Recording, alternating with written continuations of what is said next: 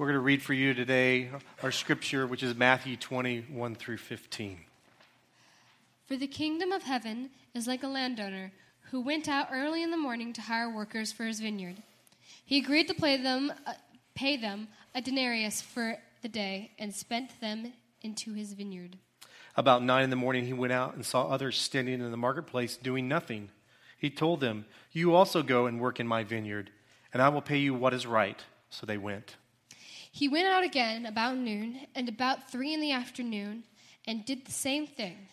About 5 p.m, he went out and found still others standing around. He asked them, "Why have you been standing here all day long doing nothing?" "Because no one has hired us," they answered. He said to them, "You also go and work in my vineyard." When evening came, the owner of the vineyard said to his foreman, "Call the workers and pay them their wages, beginning with the last ones hired and going on to the first." The workers who were hired about 5 p.m. came, and each received a denarius. So when those came who were hired first, they expected to receive more. But each one of them also received a denarius.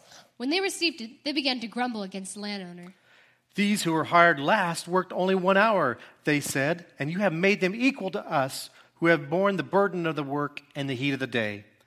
But he answered one of them, "I am not being unfair to you, friend. Didn't you agree to work for a denarius? Take your pay and go. I want to give the one who was hired the same as I gave you. Don't I have the right to do what I want with my own money? Or are you envious because I am generous?" The word of God for the people of God. Thanks be to God. Boy, it must be nice to be like her. She can eat anything she wants and never put on a pound. Boy, I'd like to be like him. Look at all that hair. He can put on muscle just like that. Oh. Have you seen their lovely new home? I wonder how they afford it. Boy, it must be nice to go on vacation like that anytime you want. Envy. Called by some the ugliest, the meanest, the most grim of the 7 deadly sins. Envy runs along a spectrum all the way from jealousy, which sometimes we excuse in ourselves. We say, well, I wish I had that.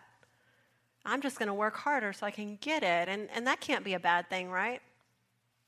It's inspiring me to do better. It creeps in. Proverbs says that a joyous, thankful heart gives life to the body, but envy rots the bones. It's like osteoporosis for your strength. It pokes holes in what should be a place of strength. And by the time you get to full-blown envy, in the Bible, it's much more than just jealousy. The actual meaning of that word is not just that I'm jealous of what you have, but it's, and if I can't have it, I want God to take it away from you. The great pastor Frederick Buechner said, envy is the desire to have everyone as unsuccessful as you are. Envy. And it's not new. It's a sin that we have grappled with throughout time. Our ancestors grappled with it. And as they experienced envy, as their bones began to rot, as their strength rotted away, you see what it does. It makes me hate that person. My brother or my sister, I hate them because of the good that's in their life. And if I'm busy hating them, then I'm creating huge barriers between myself and God. And so God has said from the beginning, as he sees us struggling with this, you need to stop. You need to not. One of the 10 Commandments is, thou shalt not covet, right? That's envy. And it was, you will not covet your neighbor's spouse or home or oxen or donkey. Okay? It was spouse, still today, applicable. Home, yep. Oxen? Yep. Could you not tell me, every single one of us right now, if we had the money, what car we'd be driving? Tomorrow, we'd be driving it. That's your oxen. Okay, your donkey is, all the rest of the stuff that goes with life, right? It might be a slick new piece of technology or a new phone or a new TV or a man cave or, whatever that somebody else has that you don't. And here's the thing about envy, you guys. As soon as you get that thing, there's something else. It never stops. It will never be enough. So we will always have this sin unless we learn to overcome it. And here's something that I tell the Lord that the people in the Old Testament and the Ten Commandments didn't have to deal with. They didn't have to deal with social media. Okay? They didn't. Social media, certainly you can think of advertising. Advertising is hard, right? Everywhere we go, everywhere we drive, it's not just my neighbor or my coworker. Now it's like that billboard, and there's something up there that I don't have, and I want it. So what do I need to pay to get it?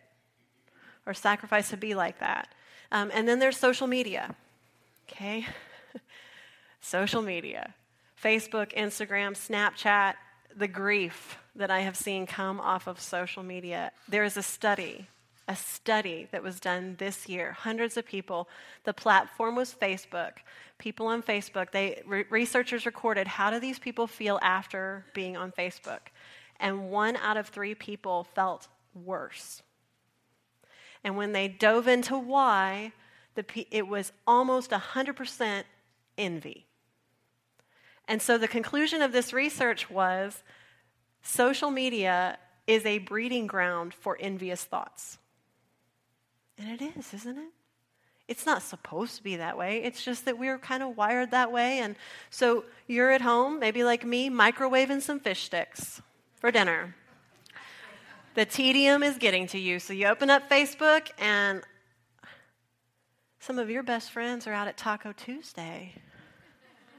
And they're smiling and they're laughing. It's this idyllic situation. They found a butterfly that's on people's fingers, and you're like, they didn't invite me. Or you're putting in some late hours at work, right? Drudgery. And you're like, okay, I'm just going to take a little break. I'm going to get on social media. What do you know? First thing on the feed, somebody's on vacation in Hawaii. You're doing pretty well, right? You're pretty happy with your life. You open up social media, and your roommate from college just had the biggest, most bonanza wedding you've ever seen, right? There's pictures, and you're thinking, suddenly single doesn't feel as good as it used to. And part of the problem with social media is that in the old days, if I was going to envy someone's oxen or donkey or someone's house or spouse, it was because I lived next door to them. And if I was going to envy their vacation, it's because they're showing me the pictures that they printed out, and they're like, yeah, this looks great, but man, we were 8 hours delayed in the airport, and the kids were melting down, and everybody was looking at us. And then you're like, oh, context. Suddenly I don't envy that as much anymore. That was a hard slog. But social media, we curate our lives, don't we? And so we put out the best. Here's the best, right? And what I secretly long for is for the week when Facebook and Instagram and Snapchat have a real life, #real life or #no envy or something like that, and they send us prompts when we don't know they're coming, right? Take a picture of what you're doing right now and put #real life, right? 3:15, fighting with the kids, #real life, Sunday morning before church, having it out with my spouse, #real life. I would love that. But I don't think they're going to do that for us. And so I think instead of getting off of social media, which can be delightful and lovely, I think we need to find a way to deal with what's really wrong, which is right here. We need to find a way to be transformed by God's perfect love and to shut envy out of our lives. And this story of the workers of the vineyard is a great way to do that, because if you're anything like me, when you guys read this story, we feel that rub of, this isn't fair. Those poor workers who worked all day in the hot Mediterranean sun, they were working all day, and then they are paid the same as the lollygagger who only gets it together to put 1 hour in? I feel it. I mean, do y'all feel it? The kids feel it. That's not fair, we say. And what do I always tell my own kids?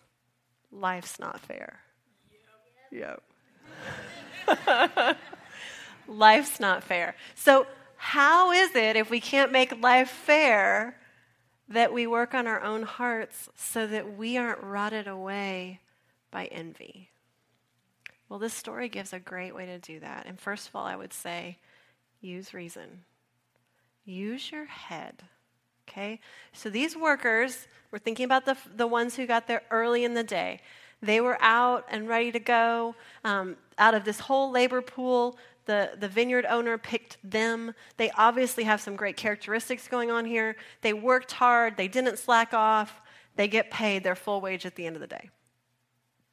Should these people standing here really have a reason to envy the people who drag themselves out of bed at 4:30 and go to the labor line looking for work and luck out that somebody takes them and then bonus get paid a whole day's wage? Is that a recipe for long-term success? No. Is there any reason at all, if you use your head, that this person over here who is a hard worker, who is dedicated and strong, should envy this person? No. So a lot of times to just short-circuit envy, we have to just use our heads. And that's hard because a lot of times we try to fill in the blanks. Oh, well, they're just lucky, or they just kissed up, or, they were born into it. And what I've found as a pastor for so many years is that there is always more to the story. And oftentimes, just like there were for the late workers, the more to the story is a lot of pain. So that person who has a great house and a great car, what we don't see is that they drive home and they close the garage door, and when they get there, their spouse won't even talk to them. And they go and they sit at their desk and they just try to shuffle the bills and think, how am I going to do this? And we don't see it. So we have to use our heads, and we have to know sometimes that perhaps someone is more deserving of our pity and compassion than our envy. Now, the second thing, something that you're never going to hear me say in church ever again, so enjoy it while I say it, okay? Focus on yourself. Never heard that before in church, have you? But to combat envy, we don't want to focus on others. We want to focus on ourselves. And this is actually one of the few, if not the only times in the Bible that God tells us that. Because in this story, the landowner, who is God, says to those early workers, when they're saying, they, God comes over and says, didn't you agree to work? So suddenly God is saying, look here. Look at yourself. Not at what's going on with them. Focus on yourself. Now, if they think about that, they're going to think, okay, I was up early. I came to the labor line. I'm going to go home today, and my family will have enough to eat. And they're going to be so happy that I got work. And maybe because I worked so well and so hard, I'm going to have work tomorrow and the next day and until the harvest comes in. You see how that changes, just that redirecting, instead of what's going on with that other person, what's going on with me? My husband, long ago, a couple years ago at least, found this quote from Teddy Roosevelt. Comparison is the thief of joy. Comparison is the thief of joy. And we tried to teach it to our kids, right? And they were like, whatever. So we put this on our own mirror in our bedroom so that every morning when we're getting ready, every morning when we wake up and we're looking in that mirror at ourselves, we're reminded comparison is the thief of joy.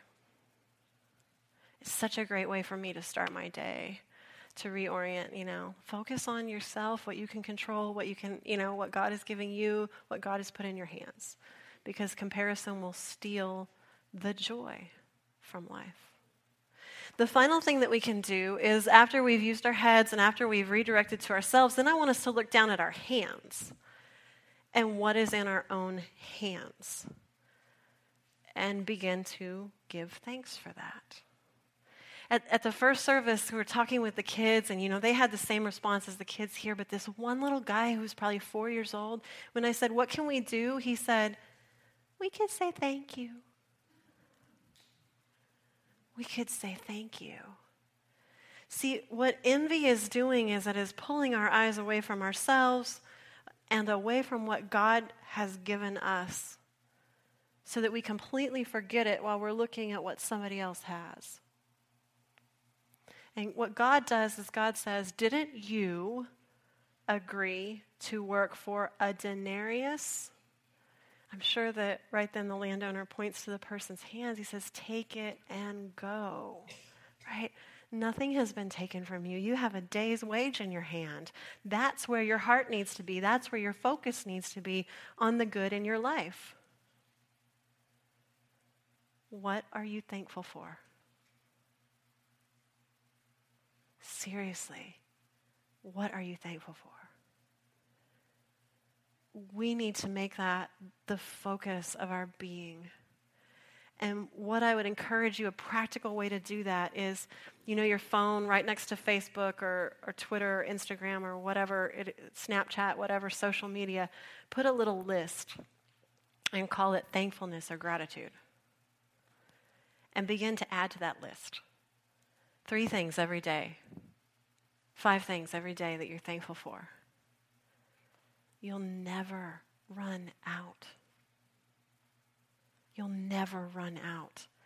And the more you build thankfulness into your life, the more completely impossible it becomes for envy to get in. It can't. And these can be small things. I will never forget when Anna, who is now taller than me, was about 5 years old. She was about this big. And she was getting too big for me to pick up all the time, so being picked up was a treat. And so I picked her up, and I'm going to take her to bed. And she said, oh, Mama, isn't it great to be tall? And I said, little girl, I don't think I ever think about that. Could you remind me? She said, Mama, reach up your hand. We were standing in the living room right on the ceiling fan. And I reached it up. She goes, see, you can touch the ceiling fan and change it just like that. You don't need to call for help. And Leah's down on the ground. And she goes, Mama, you don't need a stool anymore to get the cereal. I was like, and then Anna chimes in. Anna said, Mommy, remember at the parade, you could see everything. And me and Leah, we couldn't. And then Leah says, and Mommy, they never measure you to ride on the roller coaster. I said, thank you, girls. I've been up here for so long that I forgot how wonderful it is. And I told Anna that story the other day, and I said, Anna, do you still walk around thinking it's wonderful to be up here? And she said, no, I guess I forgot. For what are you thankful? You will never run out. And becoming mindful of that, not just say, okay, thank you for this, this, this, and then go on, but say, thank you. And then when you're tall, look around. Appreciate it. Right? Whatever it is that you're grateful for, savor it. Delight in it. Because comparison will pick our pockets. Will steal our joy if we let it. And we'll go through life feeling shortchanged. That's no way to live. That's no way to live. So let your gaze turn from what others have and are to who you are as God's child. Let your gaze look up to the Lord and look at the goodness in your life so that comparison will never steal your joy. Let's pray. God, we pray that you would forgive us for the times when so many times our eyes have been looking with envy and hate elsewhere. And turn our gaze back to ourselves. Help us to focus on our own lives and control what we can control. And Lord, help us to do so with thanks. Call to mind this week the multitude of blessings that exist in our lives. Help us to take number of them, to count them, to record them, and then to be deeply grateful that you have so abundantly blessed us. And may, Lord, that gratitude and that focus on you and what you're doing in our lives, may that just be the strongest antidote to envy, so that comparison will never steal our joy. We ask this in Jesus' name. Amen.